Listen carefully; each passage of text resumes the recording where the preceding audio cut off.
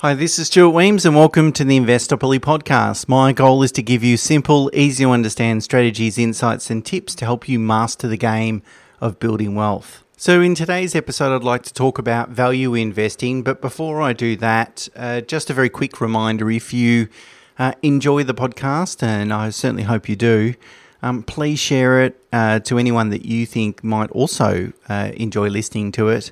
And most importantly, leave a rating wherever you do listen to it, because it really does improve the rankings and make the podcast a bit more popular. So thanks in advance for that. Okay, so let's get into this week's topic, which is really around value investing, which I'm a very big advocate of. And why value investing, I think, will produce superior returns, particularly over the next sort of 5 to 10 years, certainly over the next 5, and help you sort of navigate some of the risks that might be present in markets. And so therefore you reduce your investment risk and hopefully expose your portfolio to higher returns. Of course, investing is all about investing in quality assets, high quality assets. If you buy a high quality asset and hold it for the long run, 10, 20, 30 years, of course you're going to make a lot of money.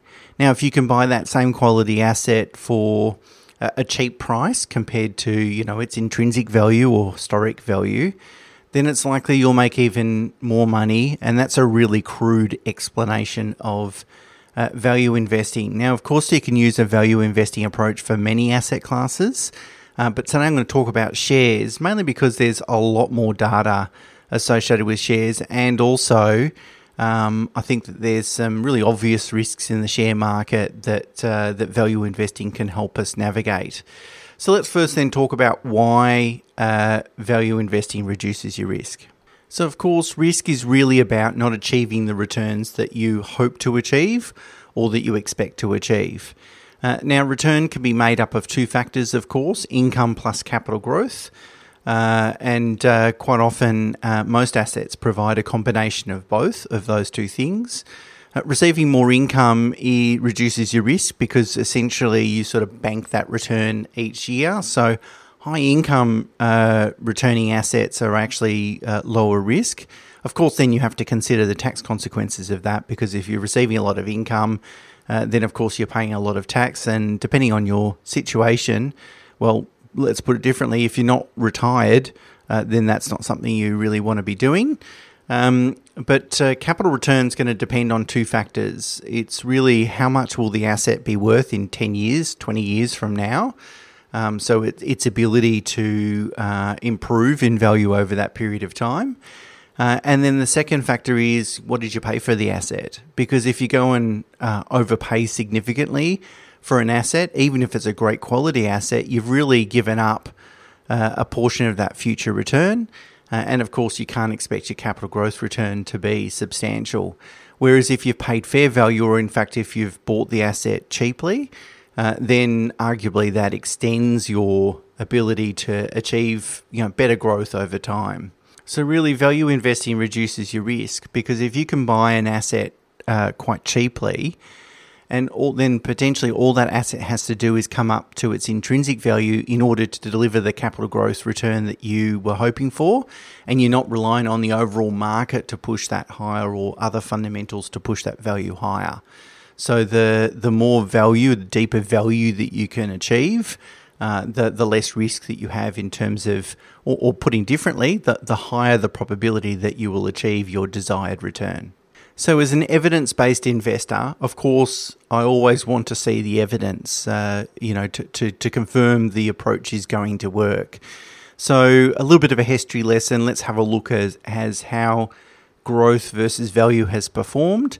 And the indexes began in 1979, so there's quite a bit of data.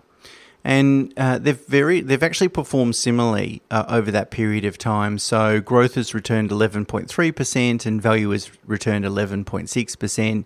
I mean, you can draw a circle around those returns, essentially say that there's not much difference, except that between 2018 and 2021, growth has substantially outperformed value. So it returned 24%, and value just returned just over 10% over those a few years. So by historical standards, value is now relatively cheap. And let's not forget, I'm attracted to value for two reasons. Firstly, it reduces our risk. And then the second element there is what is going to outperform. And I think value is positioned to outperform for a few different reasons, three reasons mainly. Firstly, mean reversion is likely to continue to drive higher returns for value, and that really already started last year. Last year in 2022, value outperformed growth by around about 21%, which is huge, really reflecting the fact that growth was absolutely smashed. And history suggests that growth will continue to struggle, especially since it's been dominated by a handful of mega cap stocks like Apple, Microsoft, Google, Amazon, etc. And there's a whole bunch of empirical research that suggests mega cap stocks rarely continue to outperform forever. And their performance will eventually lag. At least that's what we've seen over the last 4 or 5 decades. And sometimes it's very hard to conceptualize this. Apple or Microsoft have such a dominant position in the market at the moment. They've got pricing power, they've got scale, they're very profitable companies, etc., etc. But the reality is that the likelihood of Apple, Microsoft, Google, Amazon, Facebook, those guys, the likelihood of them all being around and they're all in the top 10 stocks, say 10 years from now, is very low. Statistically, or looking at empirical research, it's low. And so the problem is that we've had only a handful of stocks drive a lot of this growth return. There's quite a bit of risk there in terms of future about whether they're going to have the capacity to be able to do that. Okay, the second reason is really a higher interest rate and higher inflation environment is a lot more challenging for growth stocks. So it's not uncommon for growth stocks to really burn through cash because what they're trying to do is invest in their business, not always wisely, by the way, to generate more and more growth. It's all about top-line growth, sales, customers, new customers, etc. And for growth businesses, profitability isn't always a priority. So in fact, a lot of these growth companies, they're not actually profitable, they don't pay dividends, those sorts of things. So really, in order to continue their growth trajectory, they really need an endless source of money since they're spending more money than they're receiving. And they can only raise money through debt or equity, so shareholders or the banks, bonds, etc. And in a higher interest rate environment, both of those sources of capital are a lot more expensive to access and a lot more difficult to access as well. And certainly sentiment has changed in the market, at least over the last 6 to 12 months, where the market seems to be focusing more on fundamentals, such as profit, cash flow, strong balance sheets, low debt, these sorts of things, and not getting carried away with often irrational growth stories. Particularly like it did in 2020, it wasn't really about profitability and the sustainability of the business. It was really about a growth story that was driving the market. So growth is going to struggle in that environment. And finally, with higher interest rates and the potential of looking down the barrel of a recession, either here in Australia or in the US or elsewhere, it's going to put pressure on company earnings. And so if the earnings number is going to fall, then potentially the multiple also falls. That creates a lot of downward pressure in share prices. But if you're able to invest in a company that's got a good quality business, using an index strategy to invest in a company that has a really good quality business, trading at a lower multiple, even if the earnings number comes down a little bit, you'll suffer a little bit of a decline, but not as much as a company that's trading at a high multiple with quite lofty sort of earning expectations. So they're the three reasons I think value will outperform growth over the next period of time, but also why value, I think, reduces a portfolio's risk particularly compared to growth or even just broader market cap indexing. Okay, so I'm sure you're thinking, that's great, Stuart, but how do I invest in value? And I'm not suggesting you put all your eggs in one basket, by the way. What I'm suggesting is that you would skew your asset allocation or portfolio heavier towards value than you otherwise would in in a very balanced sort of market. There's two ways that you can do it. You can use index funds, some index funds that have valuation criteria. They tend to be international investments, so there aren't any ETFs that are value-based ETFs. And the reason or rationale that I've been given is that they're just would be a too small a pool of companies that would meet the criteria. I'm not sure that's true, but anyway, that's what the ETF providers have said. So there's two international value stocks that you can look at. There's one by Van Eck. Its ticker code is VLUE. And there's one by Vanguard, and its ticker code is VVLU. So, of course, the links are in the show notes and the blog on the website, of course. But they're the two that are sort of broad-based, international with a value overlay. The second way of investing in value is considering the geographical markets or segments, sectors I should say, of the market that exhibit the best sort of metrics for value. So which geographical markets or sectors are trading very cheaply. And so, for example, small and mid cap in the US are trading very cheaply compared to large cap. As I just spoke about, there's a lot of mega cap stocks that have really driven the market, growth stocks. So to accommodate that opportunity, you might use an equal weight indexing in the US, for example, because that's going to skew more of your investments to the mid and small cap stocks and away from the large cap stocks. So by using a particular index methodology in a particular geographical market, what you can do is create greater exposure to the portfolio of the sectors that represent the best value.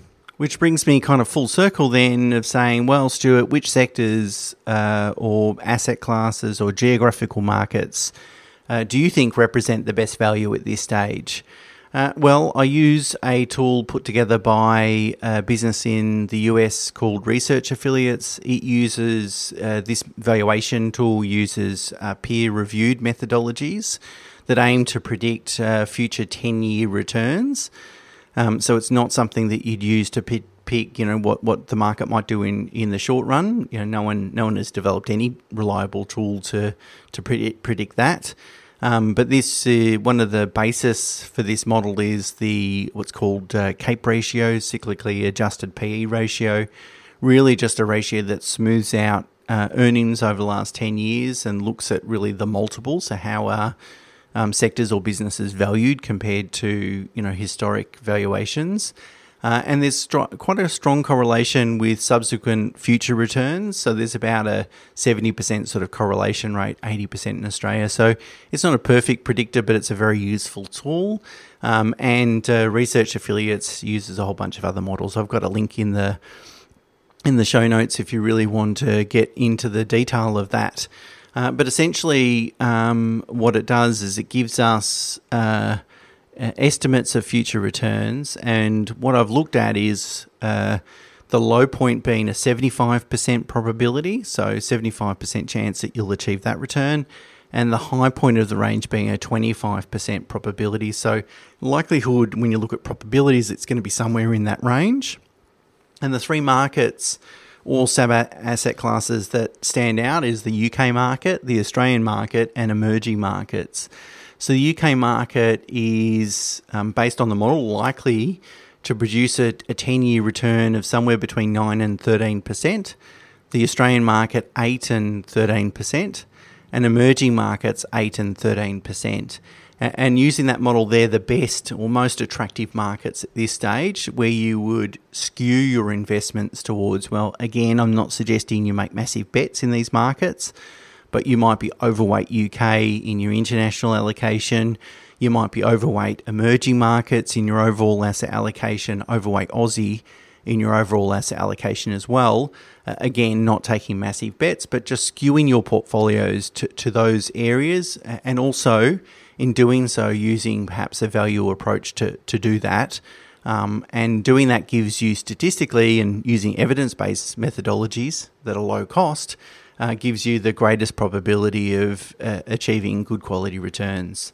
Now, of course, there's a lot of talk at the moment around, particularly last week, with central banks raising interest rates and being dogmatic about it, almost keener to push the economy too far and squash inflation, even if that results in a recession and potentially a deep recession. So, of course, there's a few headwinds there, and natural to think, well, maybe I don't invest at all.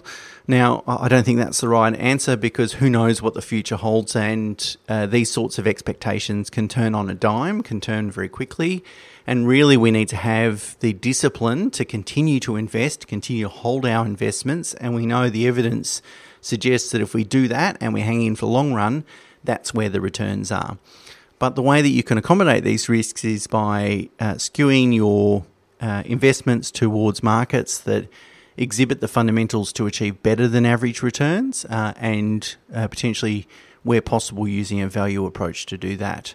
Now, at the beginning of the episode, I talked about using a value approach and suggested you could do that in many asset classes. Now, of course, I've spent most of the episode talking about share markets, just because they're kind of interesting at the moment and there's a lot more data. But of course, we can use a value approach when investing in direct property or commercial property or whatever it might be.